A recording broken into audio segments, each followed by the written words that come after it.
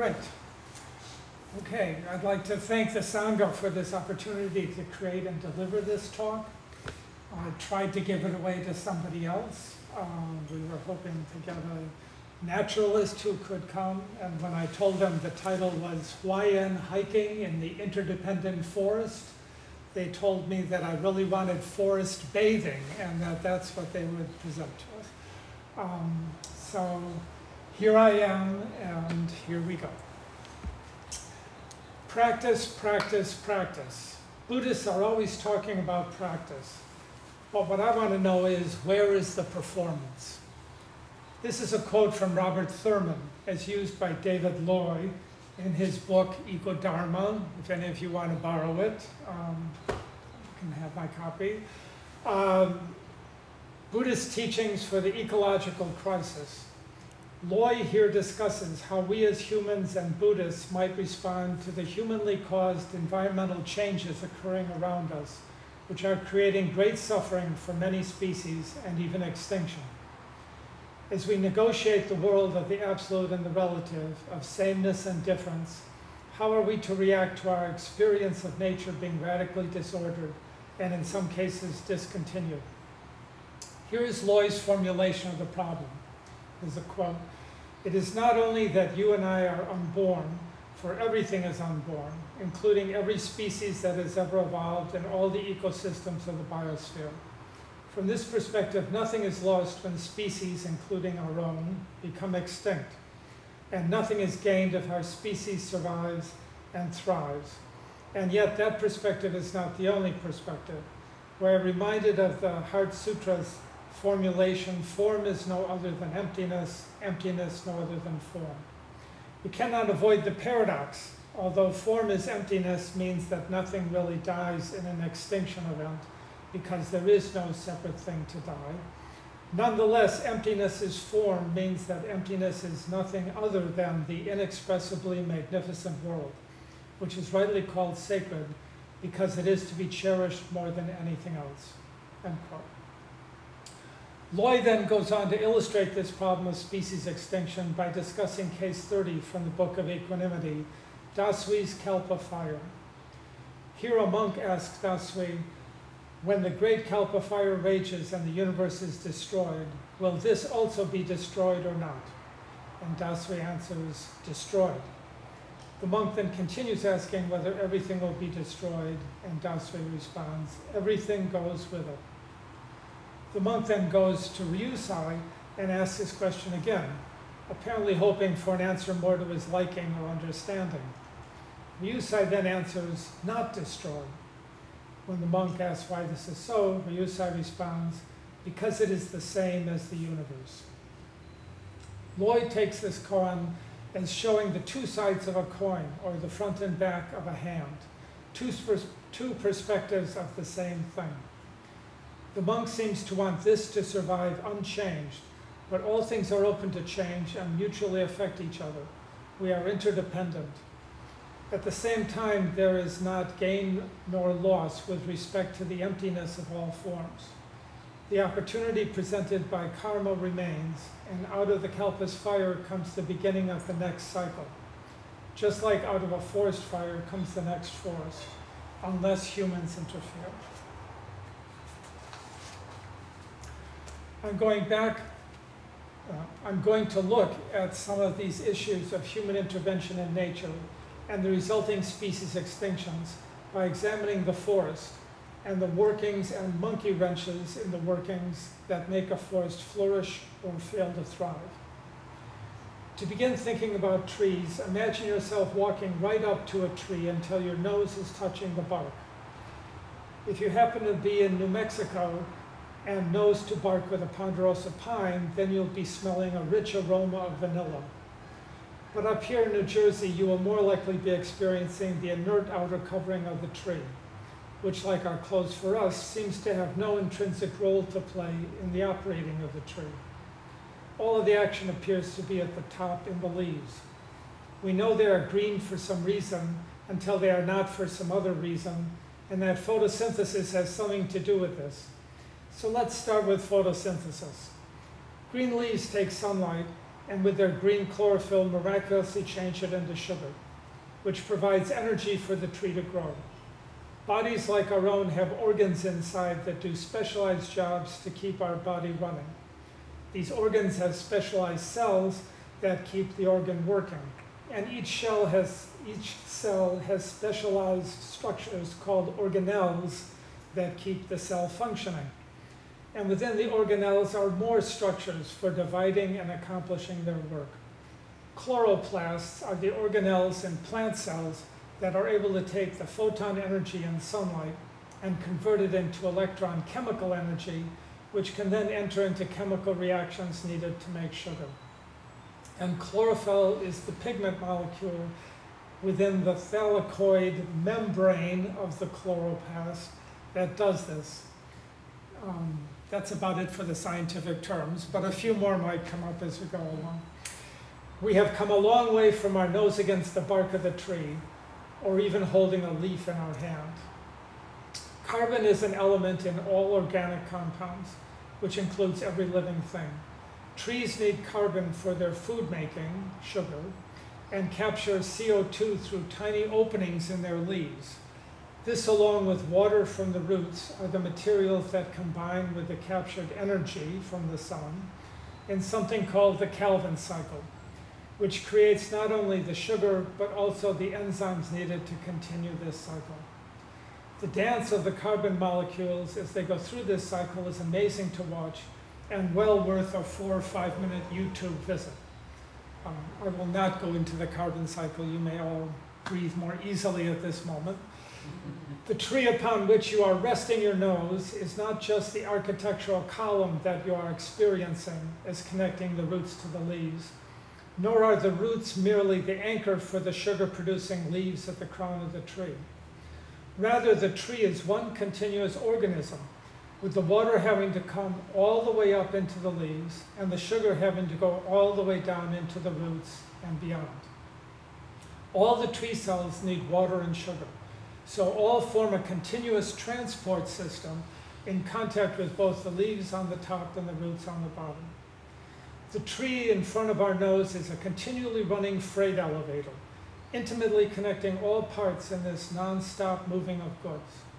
If you now move your ear closer to the tree, you might hear the hum of the freight moving, although our human ears are so limited in the range of what we can hear. All of our human sense organs are so limited in the range that we can perceive that most of the interconnections around us are beyond our direct experiential capacity, reinforcing a false sense. Reza, I'm very sorry to interrupt, but we've lost audio on our end. Ah. We keep losing it because we're not staying in the system. Maybe Zoom. Zoomaroon. Can you hear anything? No? Yes? It's not. I think this is part of the interconnectedness theme. It's that false sense of independence. Got it back? Can you just put it same as system? Yes, now, yes, Yes. yes. Good. Thank Okay. you. Where did you end? That's a tricky question because the audio is a bit spotty, so I would say continue where you are and we'll listen to the recording later. Okay.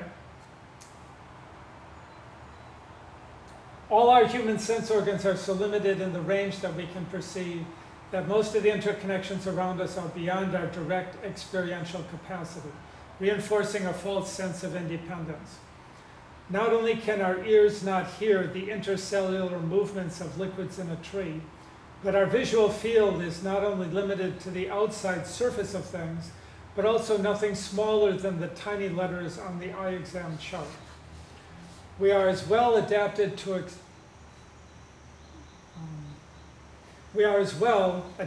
experience only fairly rapid changes in our environment. We are best at sensing change as it happens, but are also pretty good at a day-to-day exchange and maybe even a week-to-week. Recognizing sameness and difference in a friend after a year or two of COVID-inspired absence is possible, but as the decades progress, we have little capacity to keep track of change. There are a number of trees as characters in the novel The Overstory, and one of these is photographed every year on the same day from the same angle by different members of a family for over 100 years. This sort of recollection is exceptional, more than the life of any one photographer. But within a forest community, 100 years is when an adult's life may just be beginning. The discovery of lenses in the early 1600s expanded our visual experience of nature, both into outer space and into the cellular makeup of all living things. But we still rarely feel the connectedness of these experiences with the microscope or the telescope. Seeing Saturn with its rings calmly resting in the eyepiece of the telescope seems far removed from the hectic world around me. We still experience trees largely by what we see with our naked eyes, trunks, branches, and leaves when they are present. On rare occasions, we may experience the roots when they trip us up on the trail, or a tree is upended by a storm or bulldozer. If we cut down a tree, we can still only see large structures like the growth rings in a cross-section of a trunk or branch. The growth rings also give us a sense of time, a surrogate for not being able to co-experience this with the tree.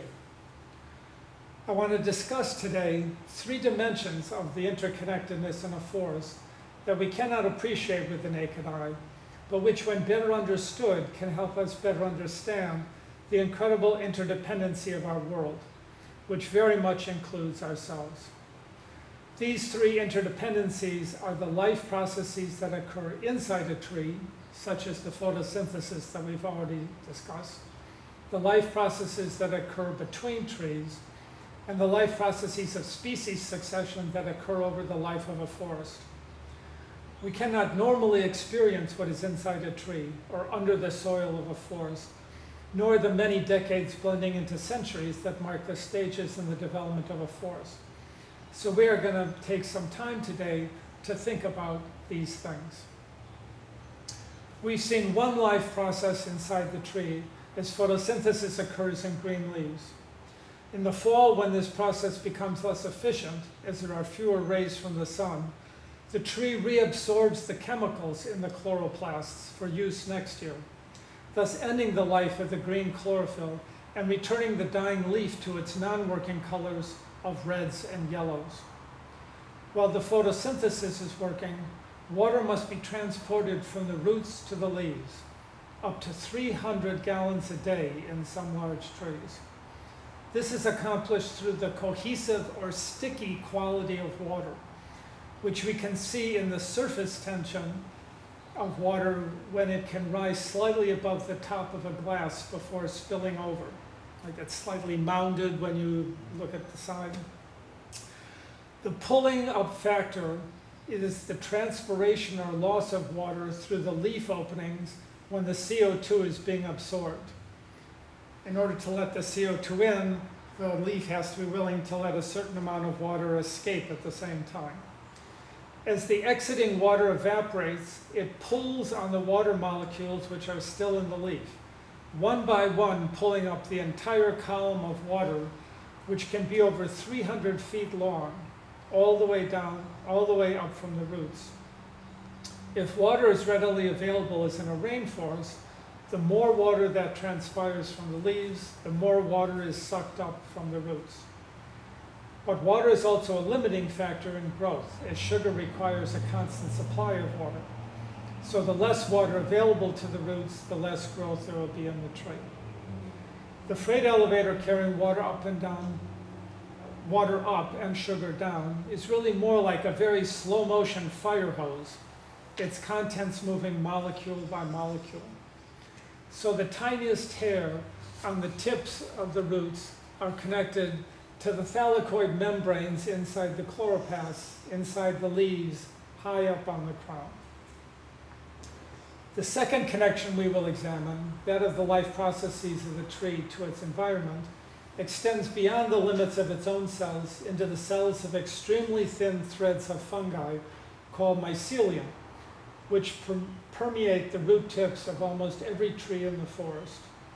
In the 1990s, Susan Simard, and her book is here and is also available if anyone wants to borrow it, very readable. Susan Simard initiated the study of these symbiotic mycelium networks in the rainforests of her native British Columbia. And we've had the good fortune to visit our son and his family in Seattle and see these rainforests, which are quite a revelation from the rather sparse forests that we have in New Jersey. Her results might show more numerous networks than our drier, rockier forests in New Jersey, but the same networks are in all forests to some extent.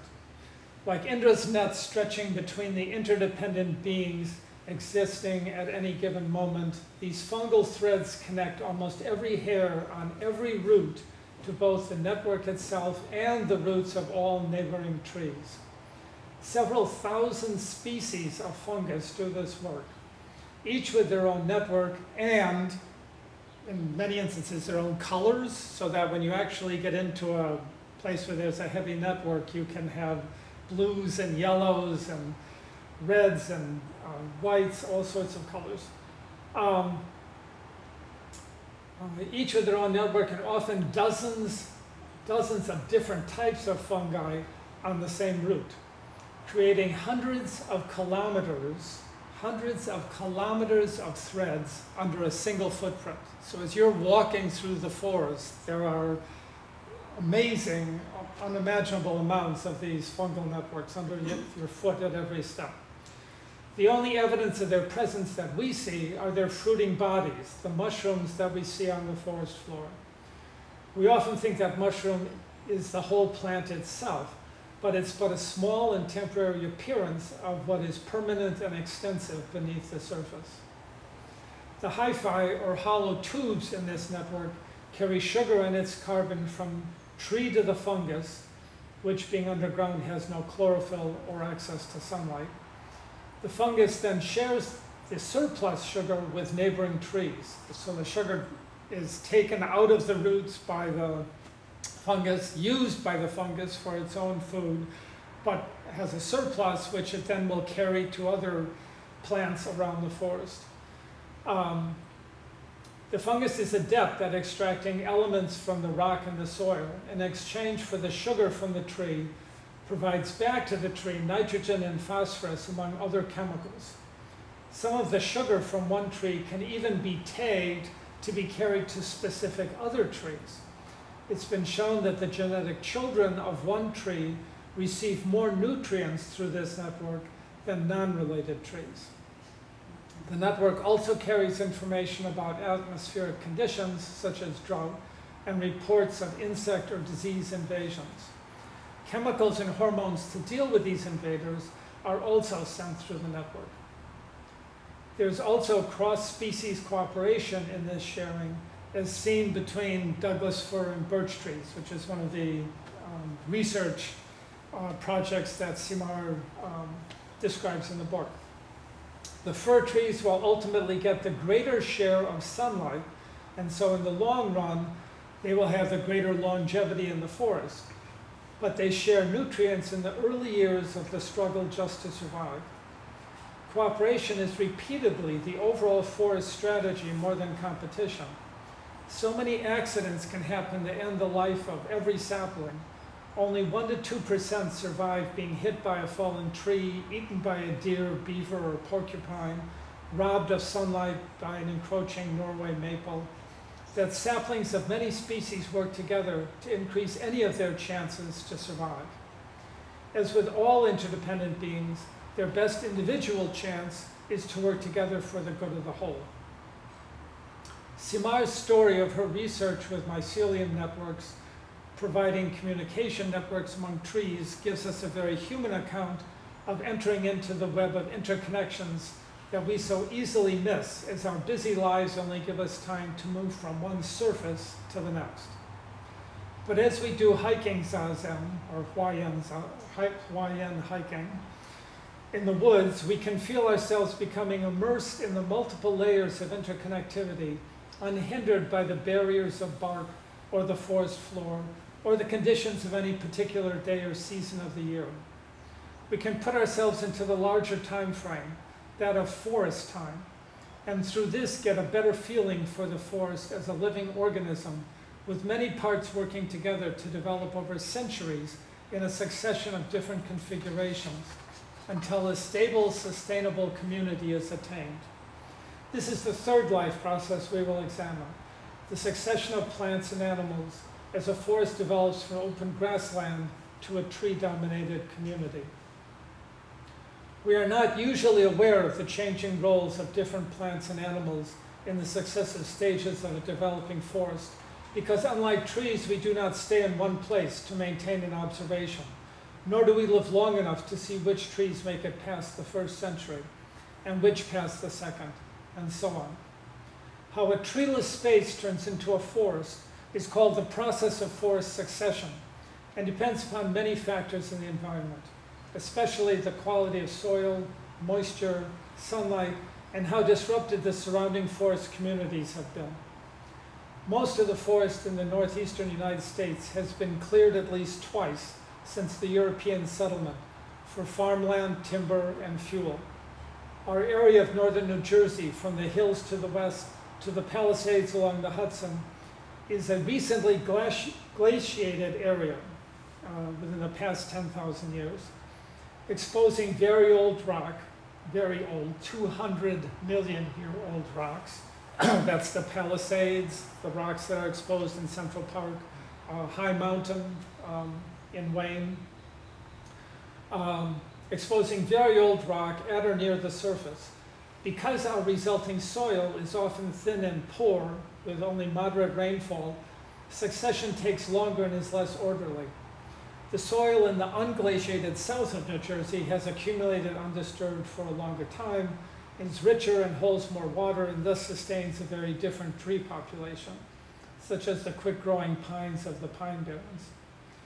In a deep encounter with the forest, we experience not only the interdependence of the fungal network of this space, but also the karmic threads developed over the centuries of the trees and the millennia of the rocks, which find expression in this moment of time. The stages of succession are very simple. Begin with an open space having either some grasses as a meadow or no vegetation at all as a former farmer's field. The first stage arrives with the ground cover and shrubs that you would find in a right-of-way that the utility company might cut through a forest.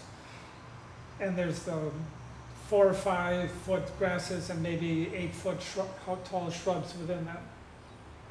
The next stage is the growth of saplings of many kinds of trees over the next 20 to 30 years.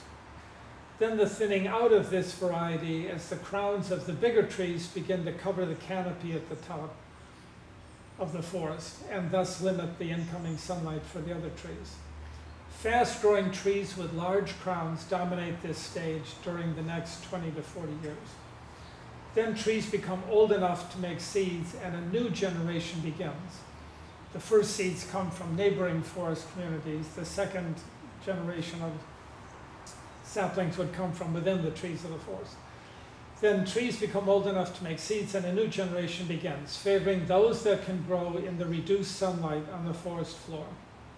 So the first generation are sun-loving, needing trees, and the second generation are going to be ones that are shade-tolerant. In another 20 to 40 years, these are the trees that will become the climax species. Waiting to take advantage of an opening in the canopy when a tree falls or burns or loses its leaves due to disease or insects. Seizing this opening, these trees now grow above the others and gradually shade them out, establishing a stable cycle of plants best adapted to survive in this ecosystem, resilient to local disease and insects, while their shade-adapted babies grow slowly but steadily, often waiting decades as saplings, but always ready to replace their parents in turn dominate the canopy. So in a mature forest, you might find saplings that are 20 or 30 years old and maybe only 10 or 15 feet tall because they're saving their energy for the moment when they're going to finally get enough sun to grow up. Most forests around us are in or approaching a climax stage of oaks and hickory, but are not as stable as previous ones due to more human interference. And this brings us to our last experience of a forest, our presence in and upon the forest as a species. Last Sunday, I went with Seiyoko to visit the Hutchison Forest near New Brunswick, which features 65 acres of one of the few remaining old-growth forests in New Jersey. And it is falling apart. The 350-year-old trees, which were there in 1950, have all died in the last 40 years. And the 250-year-olds that remain are endangered. The forest has no impermeable boundaries that can protect and maintain it as a thriving community. As an urban forest, it is surrounded by many relationships not of its own making. And many of these relationships are breaking an essential mechanism of a healthy forest, the ability to reproduce itself and sustain a broad and balanced diversity of species among its plants and animals. Two of the main problems with all forests that have a high degree of contact with human communities are the encroachment of non-native species and the overabundance of deer due to loss of predators. The non-native plants that have flourished in our country do so because the limiting factors in their, the non-native plants that have flourished in our country do so because the limiting factors in their place of origin on their dissemination are absent in our environment. They have very effective reproduction mechanisms built to succeed within the obstacles of their native limitation.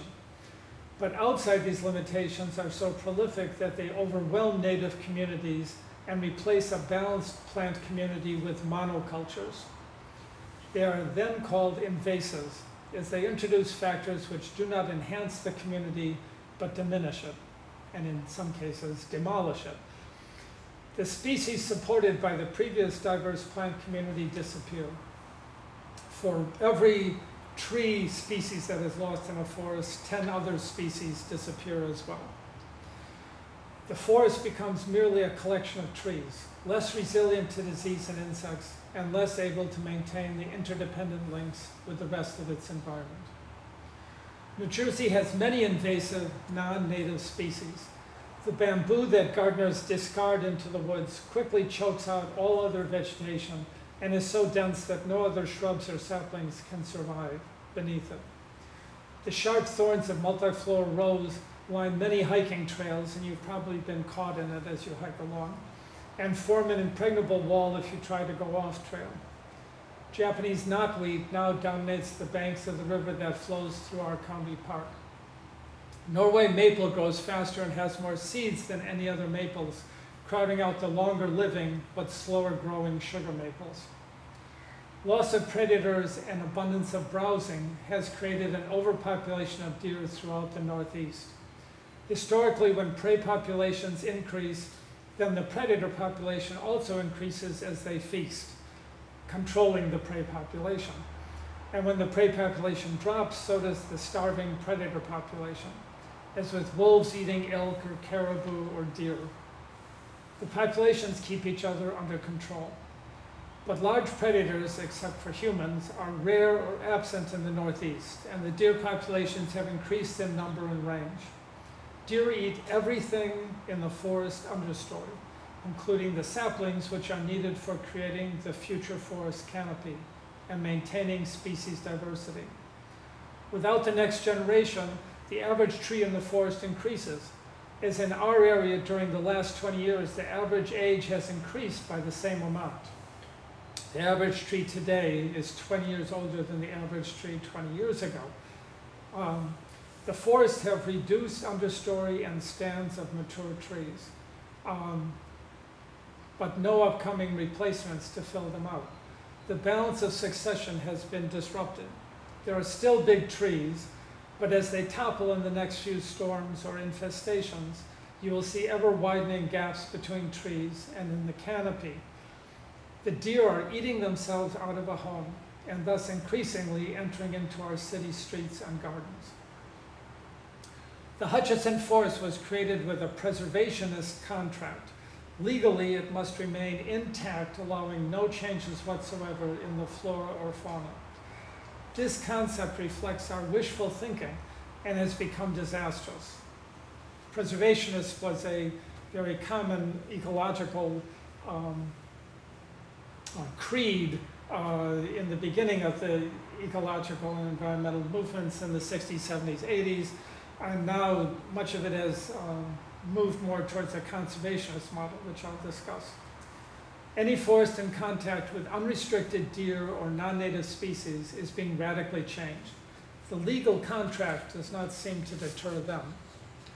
The Hutchison Forest has now changed its contract after a long legal battle to a conservationist model, to do what needs to be done to conserve the established community of the forest, taking into account the evolution in the broader ecosystem, such as warming climate might not support all the same species.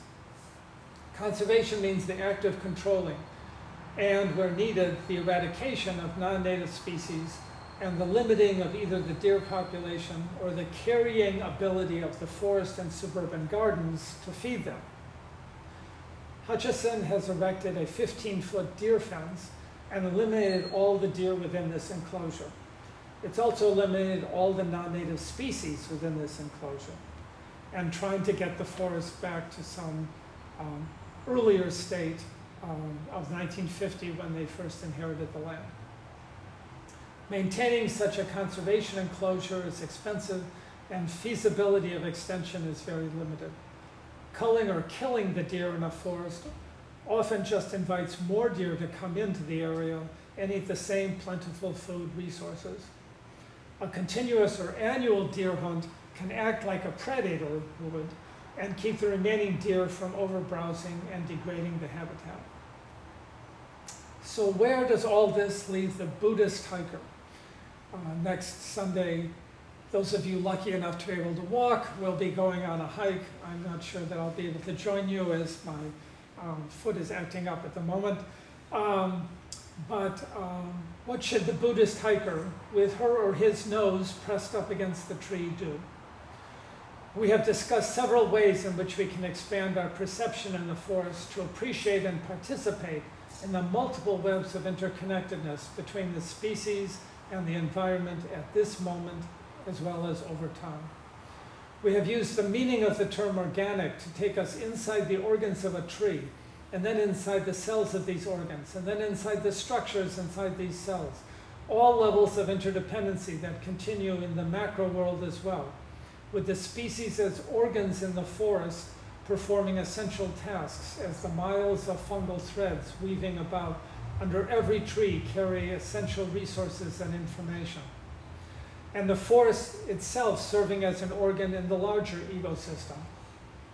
The more we understand and experience these nets of Indra in the forest and our larger environment, the more we can experience our lives as interdependent and our actions as the intersection of karma, that is the opportunities arising from the past, and upaya, the skillful means most likely to reduce suffering through these opportunities.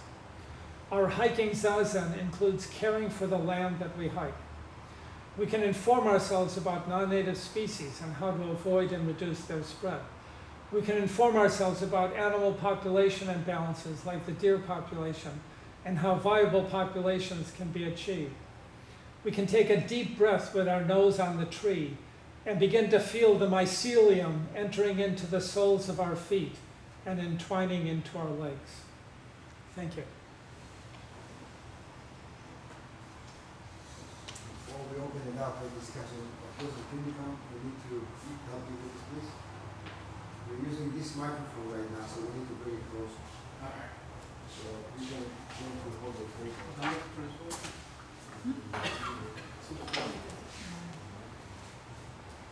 It's same assistant, just put same assistant.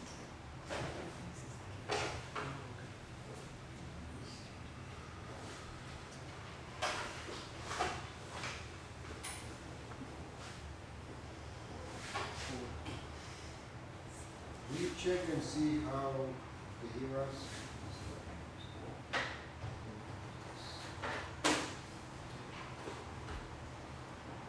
Can you check please? I should talk to, No, this here. This is the microphone right now. okay. Hello, everyone. Can you guys hear? Can you hear? You can hear? Great. Okay. Yes. Yes. Okay, can they say something? Please speak. Can talk and say Somebody- something. Somebody speak up. No, not hearing at the moment. Didn't you disconnected that? I see. That's disconnected. Yeah, disconnected. Really? Roshi, You disconnected something. both, the both is Unplug disconnected. something in the back. In the back. Unplug something in the back. It's in black. I thought it was, I thought it's this one. I thought, yeah. I thought it was the plug. Could be. There you are. They say, can you, Now talk and say something. Hello. Okay, arigato. Is that a thumbs up? I guess. Thumbs so. up, Yeah, thumbs this- up. really You looking can, more? Okay, good, good, good.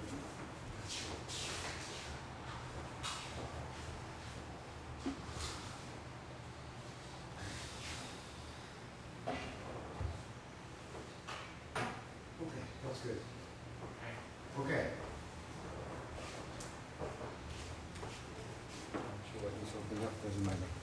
Okay, so everybody can hear? Yes? good.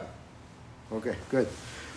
All right, yeah, we apologize for the technical issues. We have to figure out why it's happening. But thank you for the talk. Thank you for the explanation. And we want to open it up and keep in mind, we don't have much time, we have about 20 minutes, but keep in mind that what matters most for all of us is always the applicability, right? So, for example, walking in the forest is very different than walking in the museum, right? We're not just watching something, as Rezan was alluding to. We are there to be reminded of something, right? So it's great, it sounds wonderful, the forest does what the forest does, but the main question is, what is the forest teaching us about ourselves as human beings, right? That's really most important for a practitioner. We're not tourists, right? So wherever we are, we're not tourists. And so with that in mind, let's open it up and questions, comments, discussion, wherever it goes. Whether on Zoom or here, Wait, can I just respond? your Maybe response. to help people get warmed up. Yeah, please. The tourist is a good parallel because you cannot help but be a participant in the forest. You have no choice but to be a participant, and sometimes we feel like in a museum that we're walking through a space that is going to be exactly the same regardless of what our presence is going to do. But any time that we are in a forest, we are an organic part of that and doing whatever we do over there. Yeah? Okay, just talk. Go for it. All right. I thought it was fascinating how the forest takes care of everybody else in the forest, how these fungal networks provide channels for nourishment for other parts and other plants. And I was just thinking, look what we do to Please ourselves. project your voice in that Look direction. at what we do to ourselves, look at what we do to each other as human beings. Do we do that?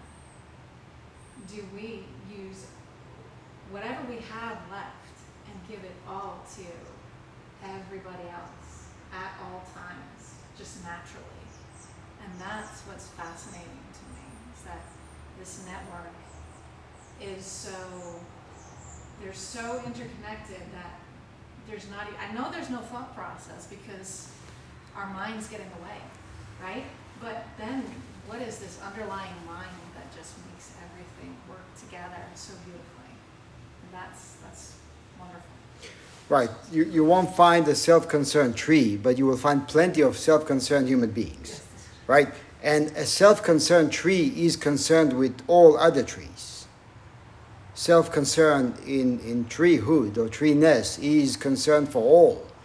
We think very highly of ourselves, and I think this is one of the things that we need to learn from a forest. Not to think so much about ourselves as separated from others. That's most important for us as human beings. So if we can get a glimpse into that, that will be incredible. Right? Because that's the fundamental teachings of Buddhism. You're not who you think you are. Kakuo, go. Yeah, I just kind of was hoping that we can bring it back to our Buddhist practice. And I'm fascinated by this idea, all this learning about plants and ecosystems. I mean, it's amazing, and it makes me feel a part of, everything, but interconnectedness. But it's also nightmarish, and the invasive species. So the idea that these deer, these cute little deer that we love, are actually, the fact that there are no bobcats or whatever to eat the deer, and then the deer are eating the plant. And anyway, it seems like the organism is irrevocably damaged, and the idea of invasive species, I find that a little bit nightmarish. So there's a lot of grim information out there. How can we use our practice to understand invasive species and the lack of predators? Or if we knew anything about that, which I doubt we can. There are programs for working on non-native species. A friend of mine is retired and goes into the Great Swamp a little bit south of us in New Jersey every day and pulls out the non-native species that are there. And it might seem like putting your thumb into a dike that's exploding someplace else, but I think you can work with being a part of a larger system like the forest, like the Great Swamp, or my sister's involved in Wisconsin in keeping the arboretums. There's a big park in the middle of the town which they keep non-native species out of that. So I think wherever you are, you can take your little piece of whatever the forest or the park or whatever it is and work on it. And you might be able to get involved in a larger project if that would work. What you can do about deer, I'm not so sure. But you could certainly not feed them. I see people in a park near us who are continually feeding the geese and feeding the deer, and this is not helping either the geese or the deer. So there's a number of our habits that we could examine and see whether they're promoting the health of the environment around us or whether they're adding to the disruptions that are taking place. I don't know if that helps. The nightmare is certainly always in the shadows ready to come out, but I think there's things that we can be doing that hold it at bay somewhat. So how can we use our Buddhist understanding to apply to invasive species or the lack of predators, or how can we understand that in the context of all the other stuff that we learn? Do you want to? Sugiyoko wanted to say something, so yeah. It seems like inherently there's a lot of not knowing. So when it was decided to preserve forests, to leave everything, to not do anything, that came from a certain intention to do good for the natural world. And there were all kinds of factors that weren't understood or weren't predicted. And so it didn't work out the way, according to what the good intention was. So, so there's a lot of not knowing, and there's a lot of making choices based on not knowing what the unforeseen repercussions are going to be.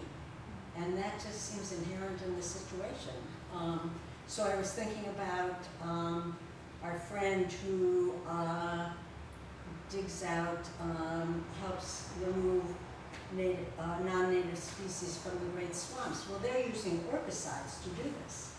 And as an organic gardener, and someone who believes that these chemicals are harmful to the environment and harmful to living things, get in the water supply, we drink it, and have all these ramifications. They know all this, and this is the choice they're making because it seems worse to have the invasive species there, and the hope would be that you could stop doing this when it's more under control. But it seems like there's a lot of not knowing, and is not a perfect solution. That the choices are made situationally, based on the situation now, and then the situation changes. So that's hard for me, but that's what it looks like to me. Kelly? Yeah, I have the same thought about, I guess, where our Buddhist practice brings us to this question of like native, non-native, good, bad, you know, and it seems like there, you know, we could take an approach of like going to war almost. I think I saw the language of war in one of the articles about all this, and I think your point, Sukyoku, is like, where is the line? How do we approach this? And I appreciate you saying not knowing. I mean, this is, I think some humility and some humbleness is probably needed in some form. So, I don't know. There, one kind of, that if we don't act, that's taking an action. Since these situations are predominantly human created, we are part of that human agency, and so if there is a non-native species that is taking over a forest, it's there because of our intervention that put it there in the first place, and then its result is going to be because we didn't try to do anything to stop it. The value choices, which is part of what I think Kelly's getting at, you know, which one is better, and so are we picking a favorite that's supposed to, the problem with non-native species is that they will become the only species. So if you want anything else, if you want a forest with 100 species to be there, you need to do something about the non-native species. If you let the non-native species flourish, the 100 species will disappear. And perhaps, in some cases, totally. There are a number of places in this area where there are the only examples of certain species in the United States, High Mountain being one of them.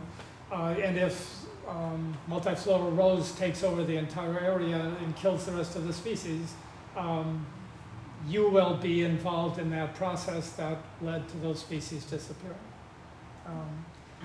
So it is, as Sukyoku said, there's a lot of non-knowing in this.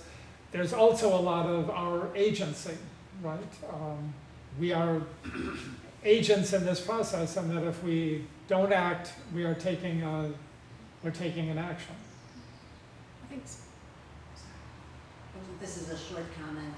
So I'm thinking that in terms of Buddhist practice, if one were to get involved in taking action and working hands-on with this,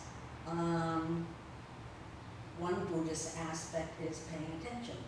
So knowing that you don't know everything and that your knowledge is limited, but paying close attention and seeing what happens next.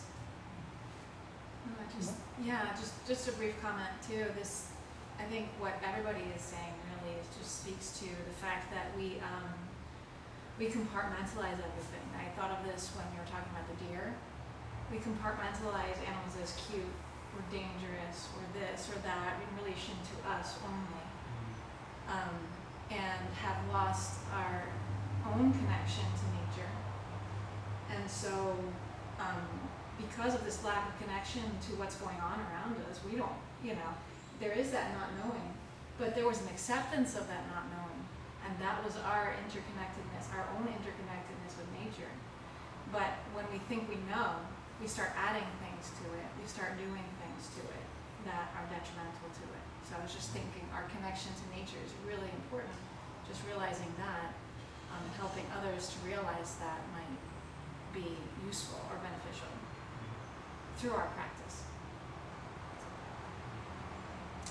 Just two points kind of piggybacking off of that. I think in addition to a sense of not knowing, one thing we could bring from our practice to this is a sense of balance of then the question of invasive versus non-invasive species becomes less of a conflict and more of a striking a balance of, the invasive species, yes, they're expressing their treeness and it's not necessarily self-concern, but it is at the expense of everything else. In its pursuit of thriving, it's suffocating everything else that would be there, and then it becomes one species, which also becomes a problem which in agriculture of monoculture versus, you know, more biodiversity of, if it's just one thing and it catches a disease, that wipes out everything there, versus you can contain the disease by growing multiple crops all within a space and kind of contain it all. Understanding that sense of balance there, it's going, this just doesn't work here. And I see this in my line of work with wine and viticulture of going, the wineries and the vineyards that thrive more often than not are existing in a sense of deep interconnectedness with the crops that they grow in between the vines, even the animals that kind of live among the vines, and they search for things and they can tell you different things, eucalyptus growing, what have you. It's becoming more and more crucial year after year as the climate changes abruptly, and it's so fine a balance to kind of go with there, but it's something I went to a seminar on Friday with a winemaker from Sicily, and they grow their vines on the side of Mount Etna, which is an active volcano. And so they're constantly, something they said really struck me of, we live with the reality that every vintage might be the last vintage, because you have entire plots of grapes that are 80 to 110 years old, but are growing on top of, there was a lava flow here in 1911 or whatever it is, and the soil is rejuvenated by these nitrates in the lava, but they live knowing all of this could just be melted away in a moment. And I think that deep sense of interconnectedness that we bring with our practice, we regain it at least a little bit by getting our hands in the dirt, by being around it. And we do make these choices. We might want to step away from making judgment calls or value, risk analysis, but I think there is no choice. We have to move, no hesitation on these things, and that's a way to bring our practice to it, I think. I thought that part of your talk was interesting too, where you talked about that stage of development in a forest and how it connects to, actually, it feels like it connects somehow to time, right? Because the life of a forest is much more slow in developing, right, than our lives. Our lives are this compared to it. So just that sense of getting that sense of time. Well, over time, yes, these trees are overshadowed by these, but over time, as it grows, it's not. It's 2%. I know 2. You said 1 or 2% of those saplings survive, right? Right. So over time, those saplings that do survive become the canopy, and I just thought that was really interesting too. Just the sense of time overall for us and for the rest of nature is so different. And I think that from the that first comment about forest bathing, there's a perception that to be a Buddhist is to somehow be in the immediate experience, and that the immediate experience is all that matters. Yeah. And that a problem with experience is that oftentimes it needs to be informed to be able to really get out of the experience what's available there to you, or what might be most significant about what your relationship with that experience might be.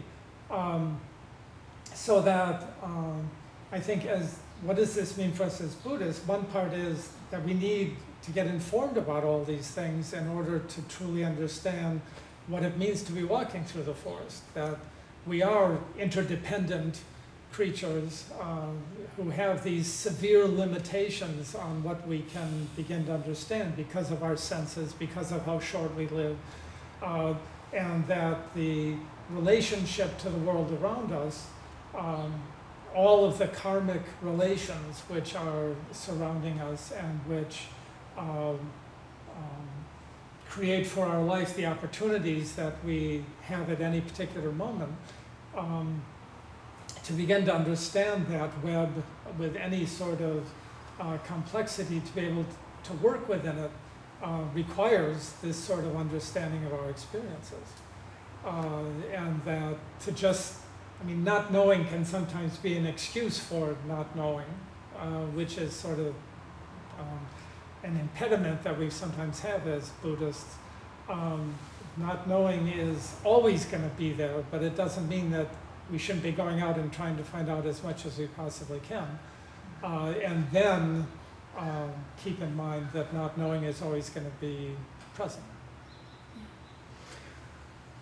Anyway, thank you. We are going to wrap it up, okay? And we will continue at another time, or we will take maybe bits and pieces of that and see where that goes, okay?